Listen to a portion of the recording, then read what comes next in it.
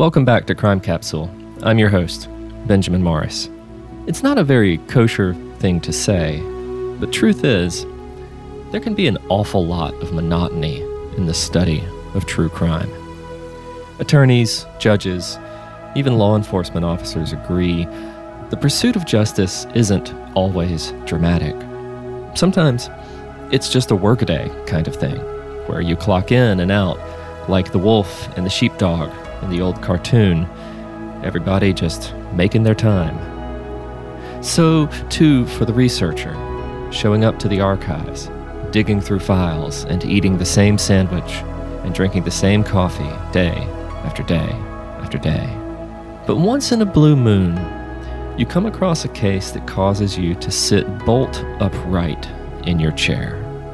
A case that makes you say, "The what?"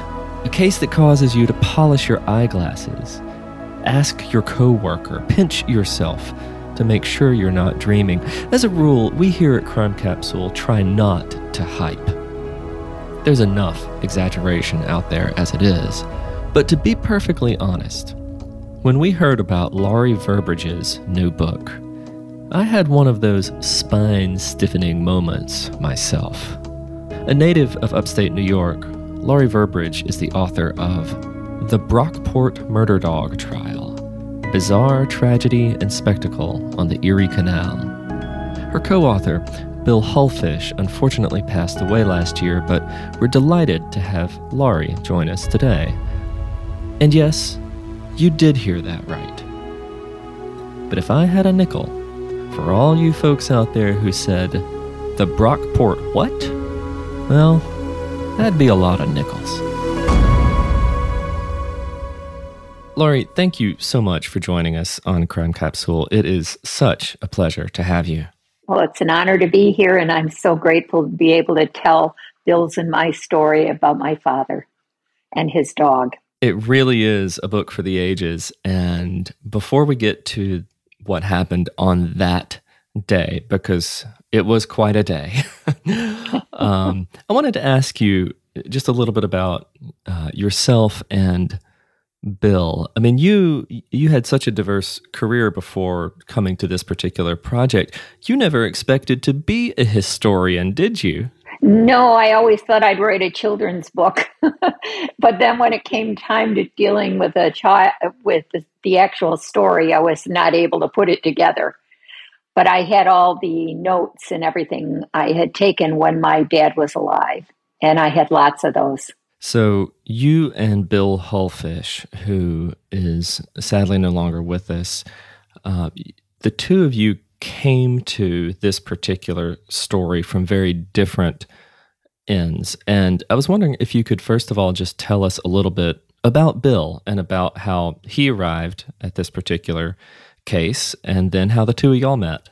Bill was just a wonderful individual, and he was very, very gifted in the musical talents of the world. He taught at Brockport as a professor, so he had lots of knowledge. He had written a couple of books about the Brockport Canal, or the Erie Canal. If he were alive right now, he would be saying, "It's not the Brockport Canal, it's the Erie Canal."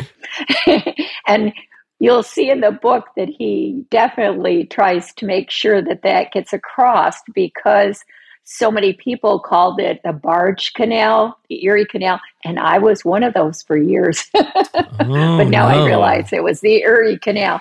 Yeah. Bill was extremely gifted, and it was so funny when my cousin called me from Brockport, and he said, "Laurie, there's a guy online. You've got to join Brockport Remembered. He's looking for information about your dad." So I said, "Okay, Tim, thanks. I'll get right on that." So I looked up the man that it was, and it was actually Bill's son. And I sent him a private message because I stalked him on Facebook, and and I sent him my phone number, and he called me right back. And then he said, "You really need to speak with my father. He's the writer." So he Bill called me. And when he called me, I was extremely nervous, thinking, he's never going to want to do this with me. Oh, come on. And I was so excited. And I thought, well, I'll just tell him the story or we'll figure it out. So I had actually started to write the story, and I was actually getting to the trial part, and I sent him what I had. And it was during COVID, so it was really a difficult time. But we were able to transfer everything each other had, and that's how we decided to co-author. And it was a wonderful partnership.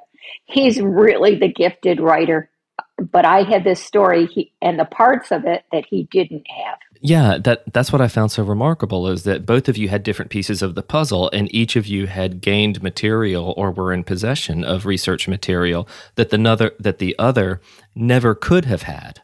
Right. And so it was almost like a spiritual awakening for both of us. We were so excited when we talked to each other on the phone the first time. And like I said, I thought he was going to be interviewing me.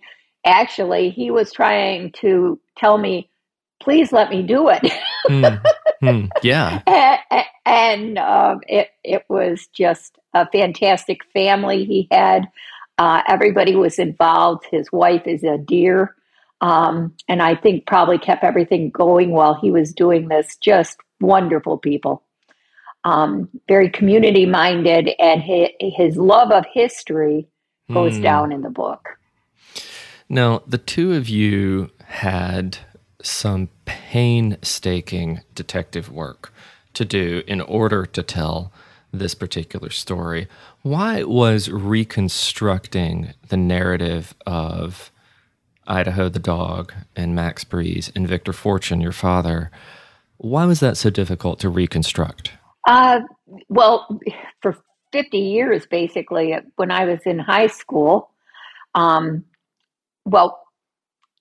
if I start out with just the first learning of the story, it was when we had a new principal that came to the school in Marion, New York, and the principal challenged me. He brought me into the office, and I remember sitting in the green chair. I was only in fourth grade, so I'd never been to the principal's office before. And I remember being really a little nervous about being there. And the man came out, and he said his name was Mr. Green, and he was the new principal. And I went into his office with him, and he said to me, "Is your father Victor Fortune?" And I said, "Yes, he is." "Is he from Brockport, New York?" I said, "Well, his parents live in Brockport, but he was born in Medina." And he said, "Did you know he had a dog named Idaho?" And I said, "No, I didn't." And he said, "You need to go home and ask your dad about that dog, because that dog murdered my best friend." And now you can go back to your classroom. And I remember, I don't even think I knew what murder was. And you're 9 years old, and this is what you've just been told. Yes.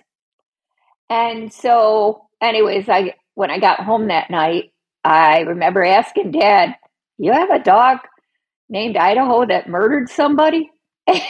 and Hi, Dad. Hope you had a good day too. Wow. And he was livid. He was very upset, but he kept his cool. And he said, but he told me in later years, he couldn't believe it. Well, when I think about it now, Mr. Green was, I'm sure, traumatized. And back then, as were all the kids that were involved. And so, anyways, we stayed home from school the next day, the three of us. I have two sisters, and we were told the story. Why do you think that even though Idaho was your father's dog, your family's dog, why do you think this story had been cut out of your family lore? I was afraid it was going to be lost. I think my father was very sensitive to the family that lost Maxwell Breeze. Maxwell Breeze was a wonderful kid. It was a huge tragedy, but my father sincerely believed the dog was innocent. Also, it was a very painful time for both families. The village of Brockport became divided, and they could hardly go anywhere without someone either saying murder dog or chastising. My grandmother especially took it hard. And that would have been my dad's mother. Um, it was, I think that the only reason that was passed down was because of Mr. Green in some ways, because it gave me the passion to really want to know what happened. And for years, I wrote the different things. So, in a sense, he did me a favor. Let's talk about what happened, because there's this sort of interesting paradox here. In its day, this trial was one of the most sensational trials, not just in the region, not just in New York, but across the country.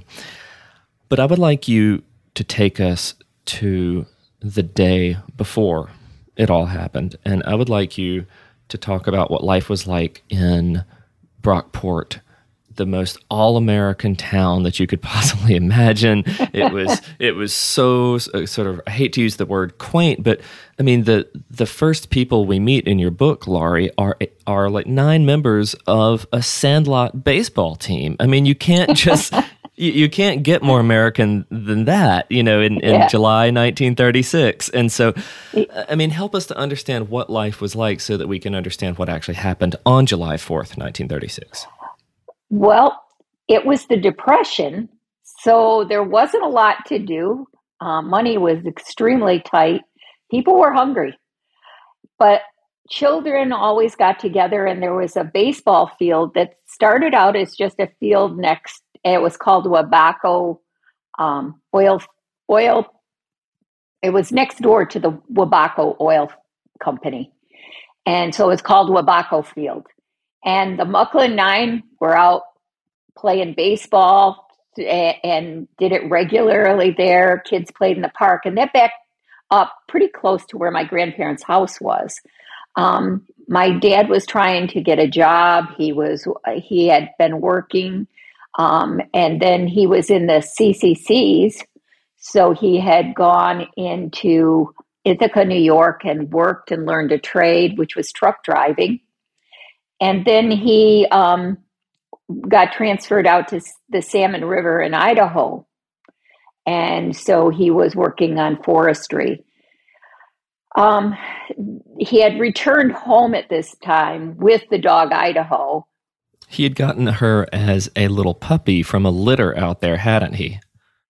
Yeah, and the puppies were born almost under his bed, or he said under his bed. I've always wondered about that, but that was in my notes. But they stayed under the bed. How that happened, I've always been trying to picture that since sure. read that in my notes. But anyways, and he had befriended 2 dogs while he was in the CCCs. And one was the captain's dog, and his name was Captain, the dog. And the other one was Queenie, and she was a stray that had come there. And he noticed when he got there, she was pretty wide. Very pregnant. Very pregnant. And he said he befriended the dogs because he really had missed his dogs from home. And so the dog, Queenie, became really attached to him. And when it was time for her puppies, like I say, they were born under his bed. And he wrapped a string around the puppy's neck and called him Idaho, and that's where Idaho came from. There you go. So, and he brought him back to New York from Idaho, where things were still pretty hard. Coming into back home to Brockport to live with your parents, my dad was about 25 years old, and so it would have been really difficult to move back in and get started again. But the CCCs had been very good to him, and he was pleased. July 4th, 1936 was a day that changed the entire city. It changed your family's life. It changed really kind of the entire temperament of the area where he had grown up and was trying to make a home for himself. What happened that day? Well, in the morning, my dad got up and it was a regular day. He'd taken Idaho for a swim down on the back bank of the canal and came back. And there were lots of fireworks going off as early in the morning they had started. And he noticed that Idaho was really not liking them. And he kept going under his bed there too. and so my father was scheduled to go to a picnic at Hamlin Beach State Park, and he decided that he shouldn't take Idaho. So his parents kept Idaho at home with his 13-year-old brother, Jack. And the dog was sleeping on the porch with them, or he was under the bed most of that day. The day was a hot, humid day. They had had really hot weather that whole season. And the Mucklin Nine were playing baseball and having a great morning. Mid-afternoon, they completed their game and went off to swim on the Brockport in the Brockport Canal, which was often there weren't any pools or anything like that, so that's where they swam. Yeah, you work with what you got, sure. You work with what you got, and while there, they all got in and started swimming and playing around, and splashing around. A black dog came along and was on top of Maxwell Breeze, and Paul Hamlin was trying to bring Maxwell up, but couldn't do it, and Maxwell drowned. And it was a horrific day. What struck me in your account was that the account of what happened out of a 200-page book is one paragraph because it happened so fast. It happened just like that. Yes, it was very quick. But I can't even imagine the young boys that were there, and they screamed for help. They got the local constable, and he came, and they had to drag Maxwell out of the canal, and he was gone. Was there any... You said that one boy jumped in to try to help Max. What were the other seven doing? They were all swimming, and Paul Hamlin tried to get to him because he could see that Maxwell was struggling. And Maxwell went down, and it was mucky, polluted water at the time. The dog had run off, and that was pretty much what happened. They pulled the body out. The kids were all there. And I can't even fathom that in this day and age, having that happen to all of those children. Maxwell's parents his mom was an invalid. She had had polio. And the saddest part about this, too, is she died 2 years later after she lost her son. And Mr. Breeze was working at the WPA at that time. And when they went to tell him, it was their only son. And Maxwell had been so committed to his mother. It was a rarity for him to get out and do things. But he was a talented kid. He had been in Boy Scouts. He sang in the choir. There's accounts of him in a play. So, I mean, he was just an all-around good boy, but and they were good people. So the constable has to do the very sad work of retrieving Max's body, and then in those first few hours after this has taken place, does it call the coroner? I mean, how is this sort of officially written up? The coroner came and pronounced him dead. And I don't know the intricacies of that, but the parents had to identify him. And in the meantime, then the boys had been interviewed, and they said it was Idaho that had done this. Idaho was about 9 months old at that time. And my grandparents the constable went to their house and said they had to tie him up immediately. He had to be confined, not off the leash until further notice. And my dad had been at a picnic in Hamlin Beach, and my Uncle Norm went and got him and got him home. And my grandfather swore to his dying day that dog never left the house or the porch. Which becomes extremely important in the hearing and in the trial that we'll talk about in a little bit. There is this sort of lingering question of, was it this dog? Which dog was it? Where did the dog come from? And those questions were never fully and satisfactorily resolved, were they? No, they weren't. And my Uncle Jack always said that the dog's fur was never wet that day, except, after my dad had left home. When they were taking care of him, he said he was always dry. And he also said that to his dying day. So that's what I know. Yeah. And Idaho was he was a mutt, but he was a mutt with kind of a recognized ancestry. I mean, there was some Airedale in him, is that right? Airedale and police dog. It was what my dad called a German Shepherd. And he was smart. He was a good dog. He was a playful puppy. And my dad certainly loved him. And my father always loved creatures. My grandmother, she instilled that in all of us to this day. The impact on your father's family, your grandparents, and your father and your uncle was almost immediate, wasn't it? Yes. It was, Uncle Jack had been friends with Maxwell Breeze, so there was grief. And then at first, they just said, tie the dog up. And then within a short time, he received a notice that he was to appear in regard to dangerous dogs in front of Homer Benedict, the judge for Brockport, New York. And at that time,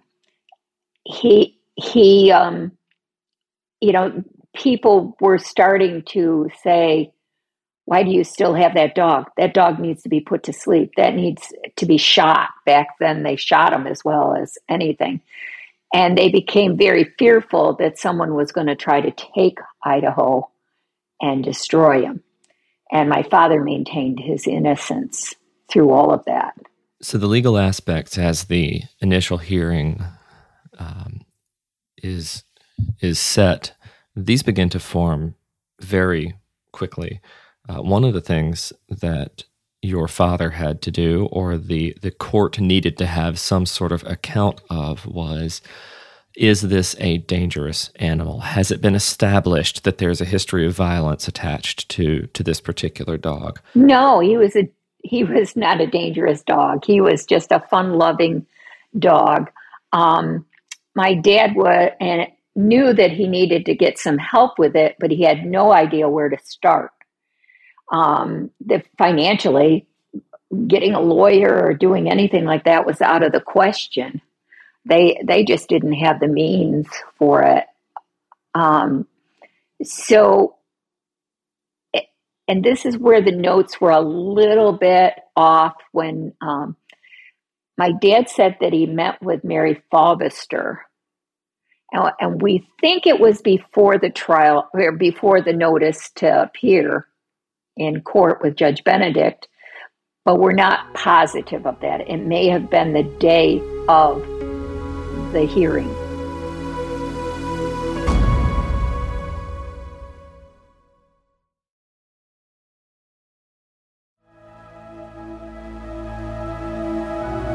And who is Mary? Tell us who Mary was. Mary Fobister was from the Rochester Animal Protection Agency, and she was a tremendous friend to my father, and she knew what to do. And my dad said that she came to the house, and I believe that it was before the hearing with the way the notes are written, but we didn't have any reference to it. But she had the dog. She told my father that he needed to protect the dog because she was afraid someone would hurt him. And so she took Idaho to Scottsville, where the Animal Protection Agency had a humane society, and kept him there.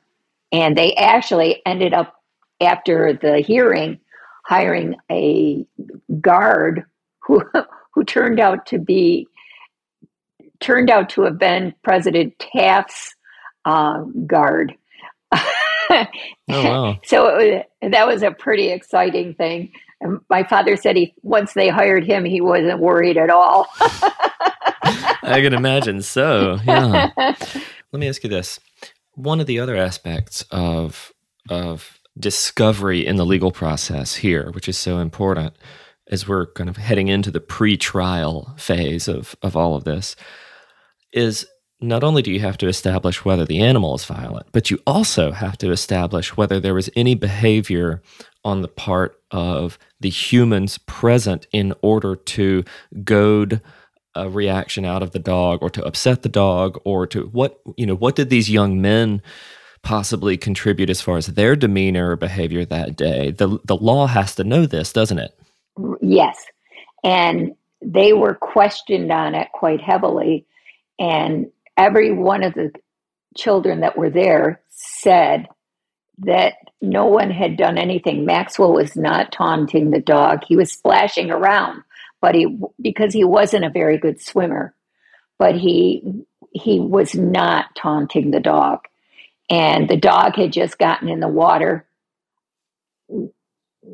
I don't know exactly how that went down, but I know that the dog got in the water, and that's when he allegedly attacked Maxwell Breeze and drowned him. So there's this through line from that day to the moment at which Mary comes on board to advocate for Idaho and for your father as sort of a recognized member of the animal caretaking or animal sort of protective community. Okay. And they elect, Mary and your father's family. You write that there's this kind of interesting calculated move by the defense. Harry Sessions, the lawyer, has come on board thanks to some of Mary's efforts as well. There's a sort of calculated move for Idaho to not be present at the initial hearing on July 21st. This is about 2 weeks after Maxwell had died. Why do you not bring the dog in that first moment? Do you understand? Can you help us understand why that might be the case? Yes. Mary was really an intelligent woman. The way the Ag and Markets Law read was that the dog could be confiscated at that time. And it also said that it had to be observed by a veterinarian. And so by leaving him at the Humane Society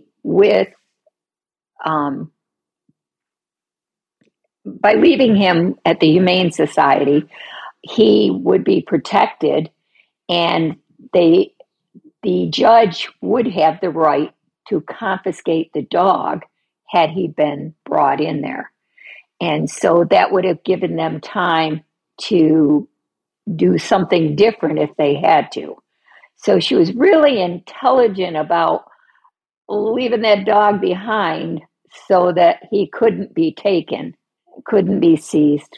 So Harry Sessions is quite a guy. And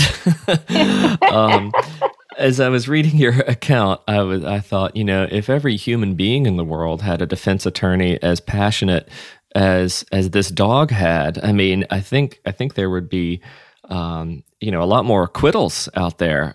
Would you? I agree. How did he come on board? Well, after the after the hearing, and the veterinarian and Mary were at the hearing, and they actually got themselves in so that they could testify, and that extended the trial date for until August 5th. So that was where Mary really came into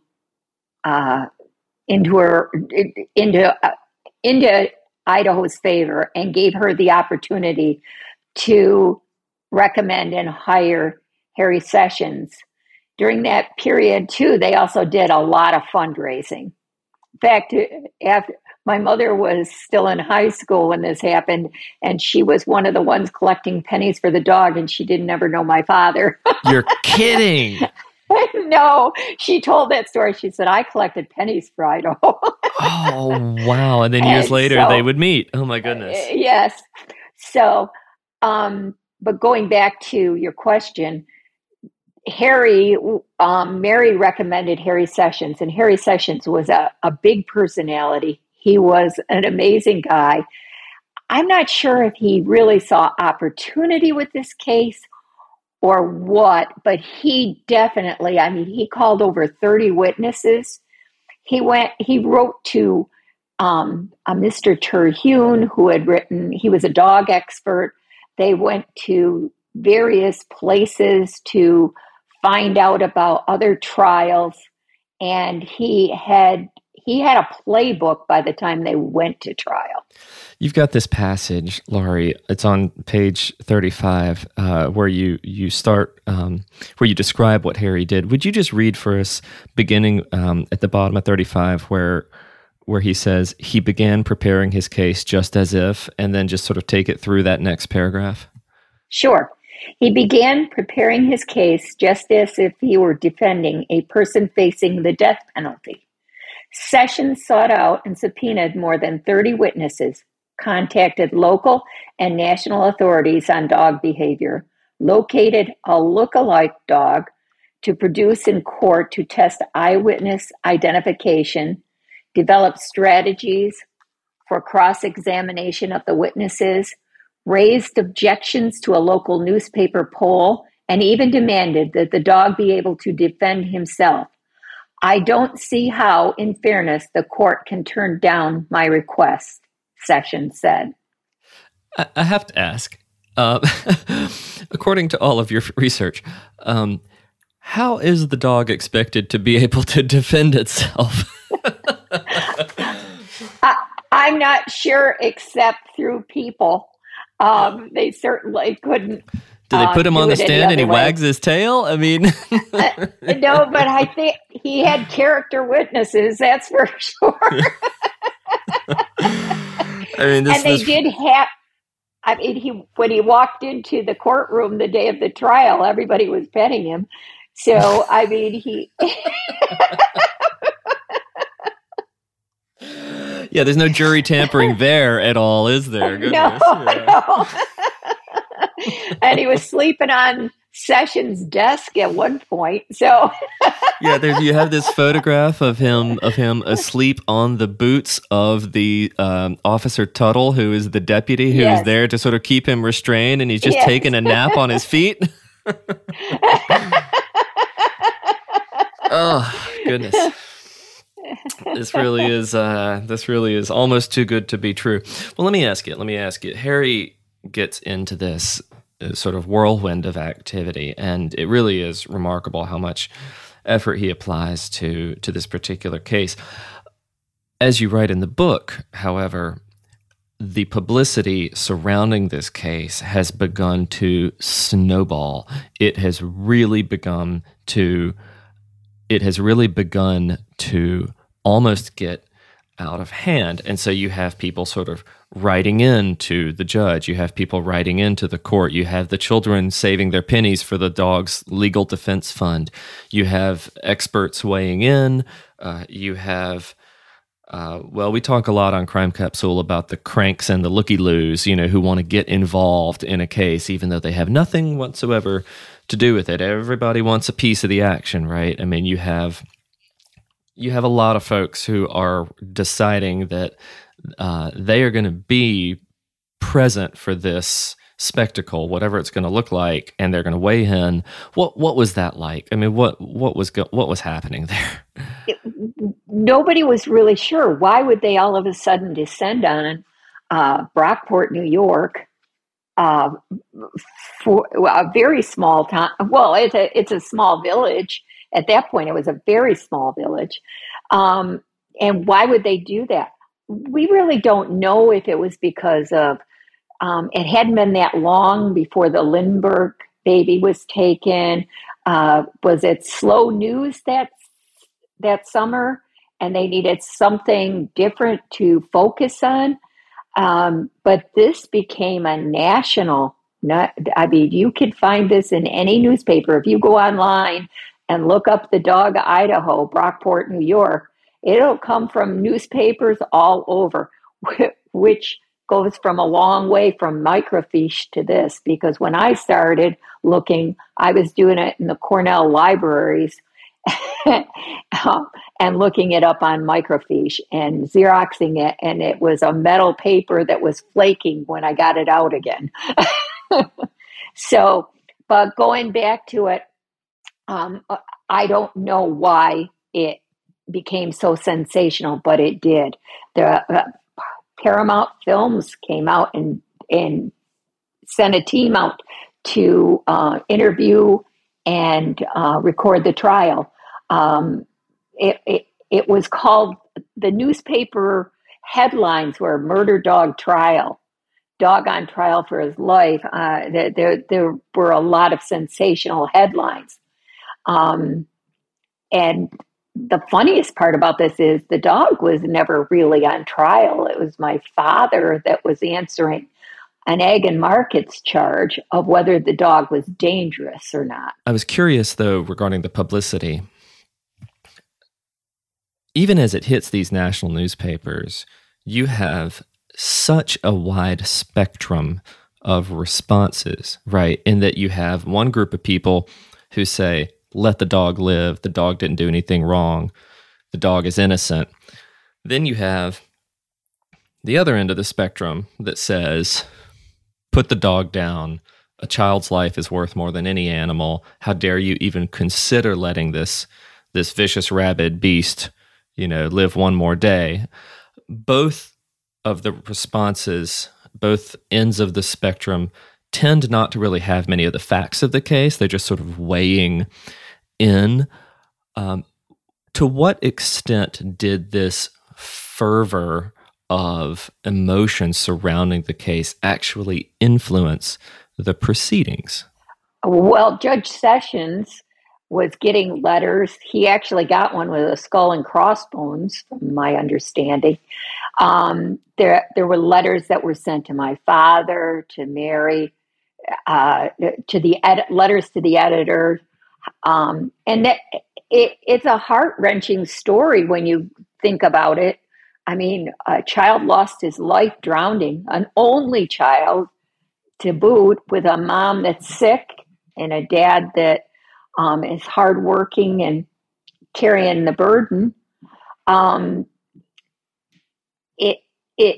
So that was the first part, but then there's this innocent dog that my father and his family love dearly, and they don't believe he's guilty. And it all gets kind of lost on both sides. The village actually became very divided, and things in the newspaper. There was a poll that was taken to see whether the dog should live or die, and it was almost a draw. And they didn't count all the votes, and that we can get into that later. But there was arguments in town. You couldn't hardly talk about it. When my father walked into that courtroom, he knew whose side everyone was on. It was a very vocal and painful time. There's a third camp of opinion that weighed in, of course, which are the opinions sent in, the letters of advocacy sent in, the the cards and the notes that arrive from other dogs in support of Idaho. Right? Can you tell us just what on earth was happening with these dogs writing in Idaho's defense? Well, Kentucky Boy sent $1, which was a lot. Yeah. And there were a couple of famous dogs that came in. Then you had the alibi dog. There were actually a total of 5 dogs that were involved in the story. But the letters were very, very interesting. I actually have a copy of the Kentucky Boy letter that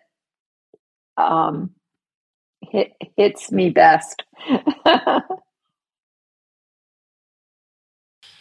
Oh, I mean, it is interesting. The age, we are well into the age of the celebrity trial by the 1930s. I mean, that's no new news right there. But the age of the celebrity trial involving a dog, or the age of the celebrity dog getting involved in a trial, I mean, that confluence might be a little new in American history, just a little. I'm not an expert. I don't want to say for sure, but I think we might be onto something a little novel. But tell me, Laurie, I mean, this is interesting because, as you and Bill write in the book, the tradition, the legal history of putting animals on trial is not new at all. In fact, that is a tradition that goes back hundreds and hundreds and hundreds of years. And you actually cite a legal historian who had published a book just a few years prior to this particular event by a gentleman named E.P. Evans, who had done just an enormous amount of work on what it meant in the Middle Ages, say, for instance, or in the French Revolutionary period, to try animals for wrongdoing. So this goes way back, doesn't it? Yeah. And it wasn't just dogs that were tried. That was the interesting part. It was also goats and pigs and that sort of thing.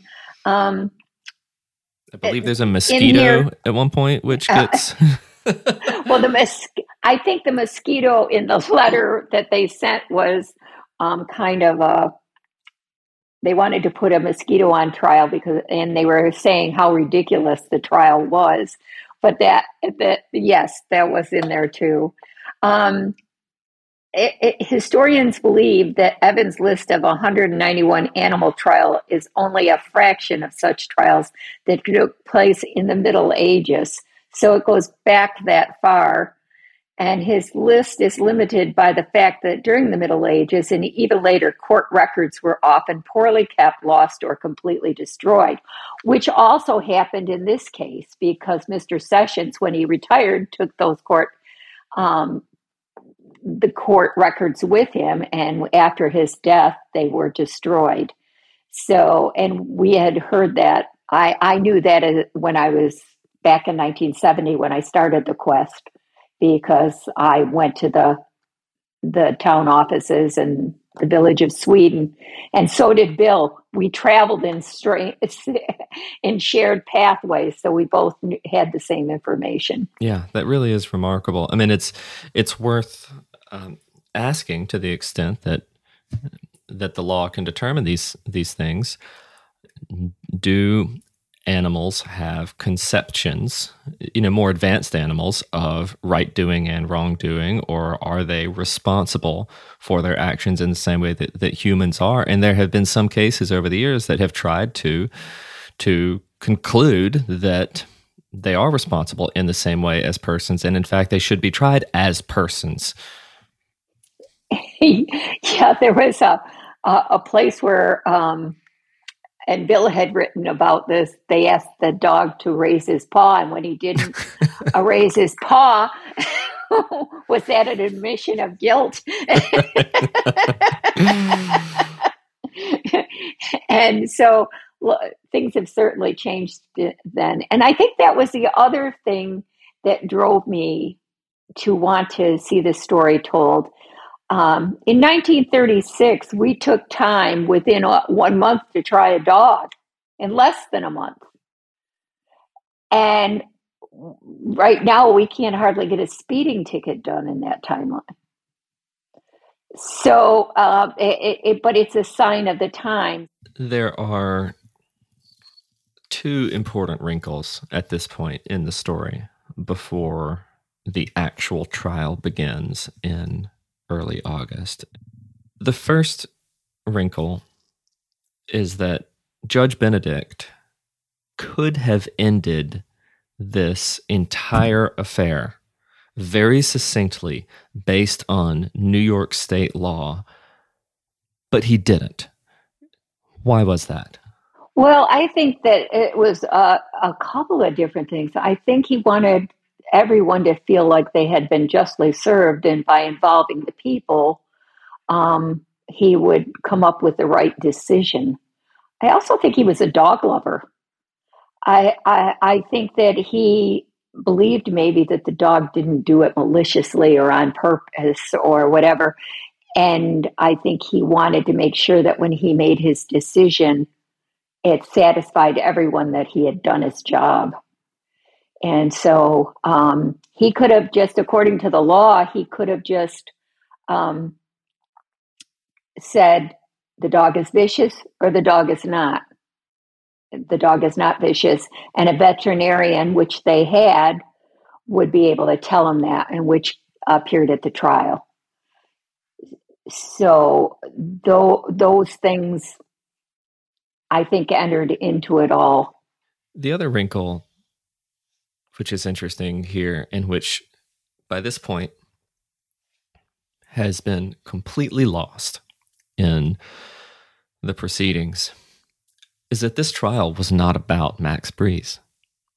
This trial was not about a murder of a young man by an animal under the strictest definition of the strictest protocol of filings in the court system.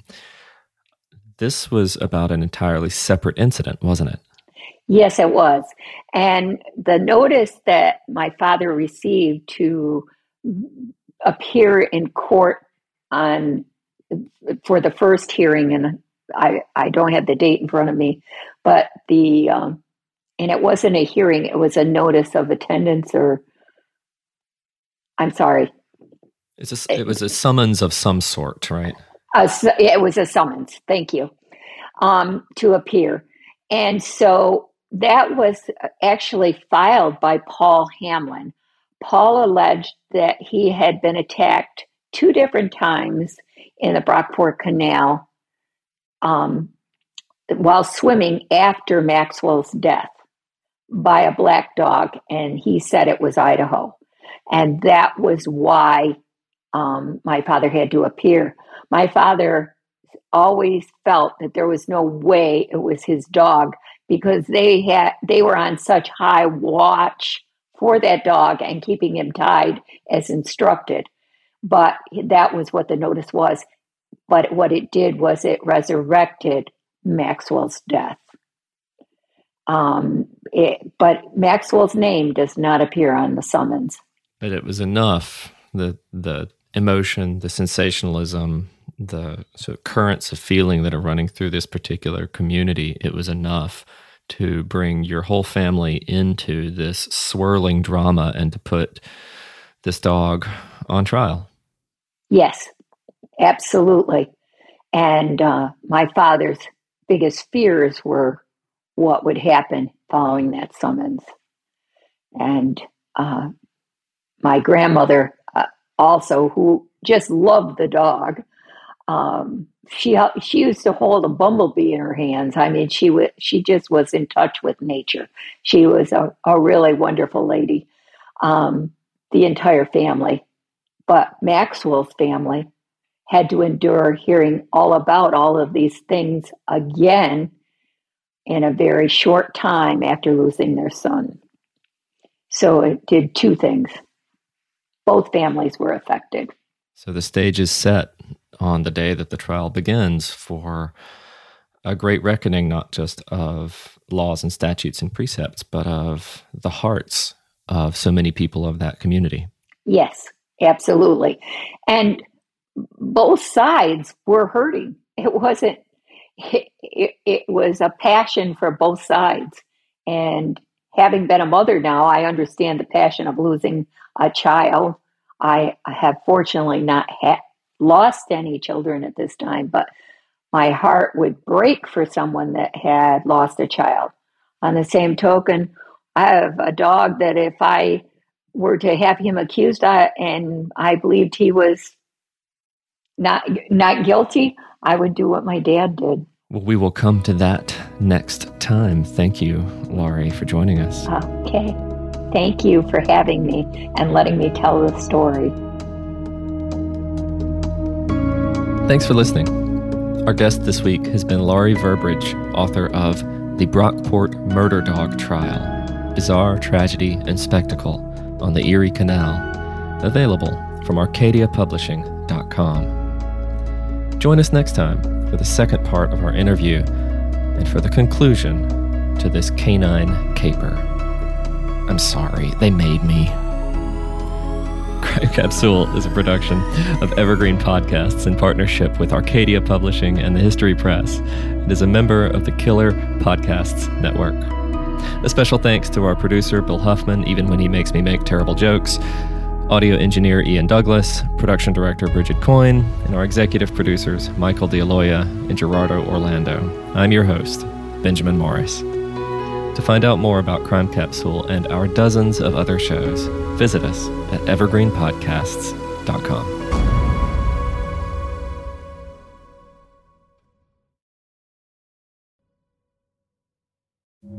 One of Scotland's most notorious unsolved murders. To think that someone could turn a cheese wire into a garrote and take someone's life. The level of violence, the uncertainty, and the randomness frightened people. She always thought the killer was going to come back after her. Society needs to find that killer. Who is the cheese wire killer? Listen to the full series now, wherever you get your podcasts.